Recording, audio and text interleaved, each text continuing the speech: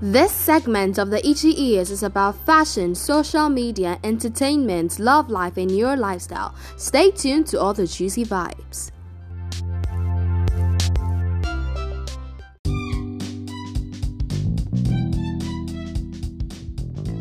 On this cocktail segment, we would have a sip of the trends of social media as it has been on the rise. Since March 2020, the world has been locked indoors due to the ongoing COVID-19 pandemic. During lockdown, many of the people have switched to the use of social media websites and other apps to pass on their spare time. It is no longer a hidden fact that Twitter, WhatsApp, Instagram, and TikTok especially have unnecessarily surged higher than the routine physical activities such as running, walking, gymming, or jogging. These apps have made it possible to stay in touch with each other and share information about physical and emotional well-being, and now we connect with our loved ones right from the comfort of our homes. How wonderful!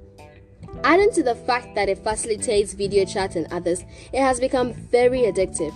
25 out of 30 teenagers are seen often following a trend on TikTok or a challenge of Instagram, mostly dancing to the songs. The Kiki challenge of 2018, Tusi slide of 2020, and the slow-mo challenge of this year has gone very viral among the youth. Yes, TikTok is an app to share dancing and singing videos which will go viral easily and has beaten Instagram and Snapchat, but TikTok has been criticized by the US Senator for censorship, privacy, and child safety. This is why it's popular. People feel that they can post immediately and do not have to think too hard about what to do, where to stand, and how perfect to look, unlike other apps. And has queens like Charli D'Amelio and Addison Rae who never cease to start a new trend. But now, having so many young users is a clear sign of popularity and troubles too. In 2020, the company had to pay $5.7 million as a fine after the Federal Trade Commission accused them of violating US child privacy laws. TikTok now requires users to verify their age, but that isn't the only problem people have. Songs used on TikTok like the WAP by Cardi B and Megan Thee Stallion have profanity in them and needs parental guidance for kids of illegal age. However, none of this has been observed, making kids exposed to profane words. This is the reason why some countries plan on banning TikTok. But still, TikTok will keep making their money as long as the dancing and singing videos go viral. Trends after trends, challenges after challenges. This year will bring lots of challenges from TikTok. This is just a sip of the trends of social media from the cocktail segment. Don't get drunk. Stay sober for more drinks.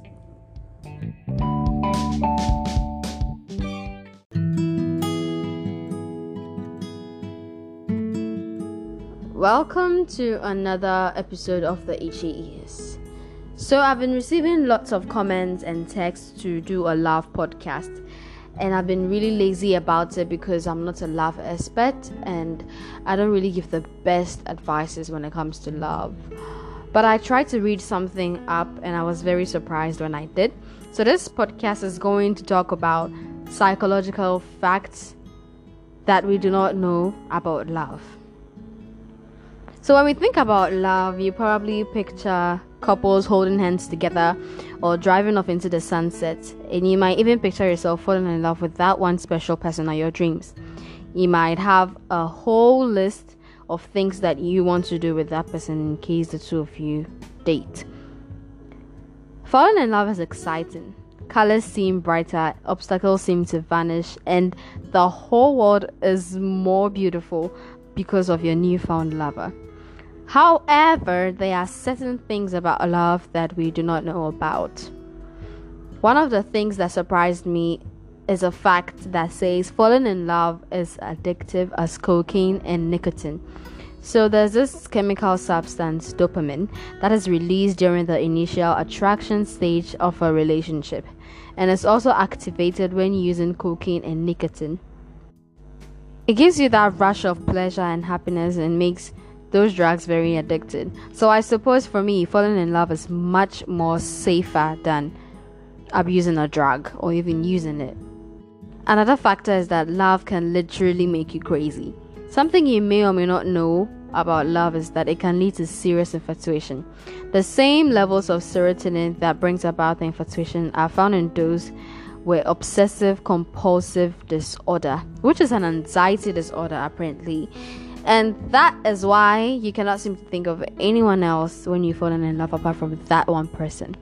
But if you've been thinking about someone else whilst you're in a relationship, I should be asking you, are you in love? Another surprising fact that I read about is that we are attracted to those who look or smell similar to one of our parents. As very creepy as it sounds, it's true. A partner who smells or looks similar to one of your parents is found to be very comforting. So if you're a female and your father has a certain signature cologne or perfume, it's a familiar and comforting scent when you sense this in your partner. So it literally makes sense if the smell or scent of your partner is very pleasing. Another fact you might have probably heard about is that many people think they made a bad choice when they were choosing their partners. Okay, so they're like 97% out of 100% of people who really think they made a bad choice when it comes to their partners. They really are surprised about how sophisticated and unexpected their partners are, because you would literally have no chance of dating someone and then boom, there you go, you're in love with that person and you guys are dating for years and it's a shock. Finally, what I read was couples who are too similar to each other are not likely to last. Couples who are too similar to each other are not likely to last. As the well-known saying goes, opposite attract and likes repel. And research also proves that it is partially true, because couples that are either too similar or either too different tend not to last very long. Apparently, there has to be like a foundation of similarities, but there also has to be like some things that the two of you need to learn from each other. So it's not like he likes red, I like red, he likes blue, I like blue, he eats apple pie, I eat apple pie, he likes going to the beach, oh, I love going to the beach too. You guys have to have like differences, that would make the two of you learn and be able to adjust or adapt to each other's differences. That makes it fun and not always boring or one-sided or one way. So literally, this actually sums up my love podcast, and I sure hope for you to expect more on the love podcast. Stay tuned to the Itchy Ears.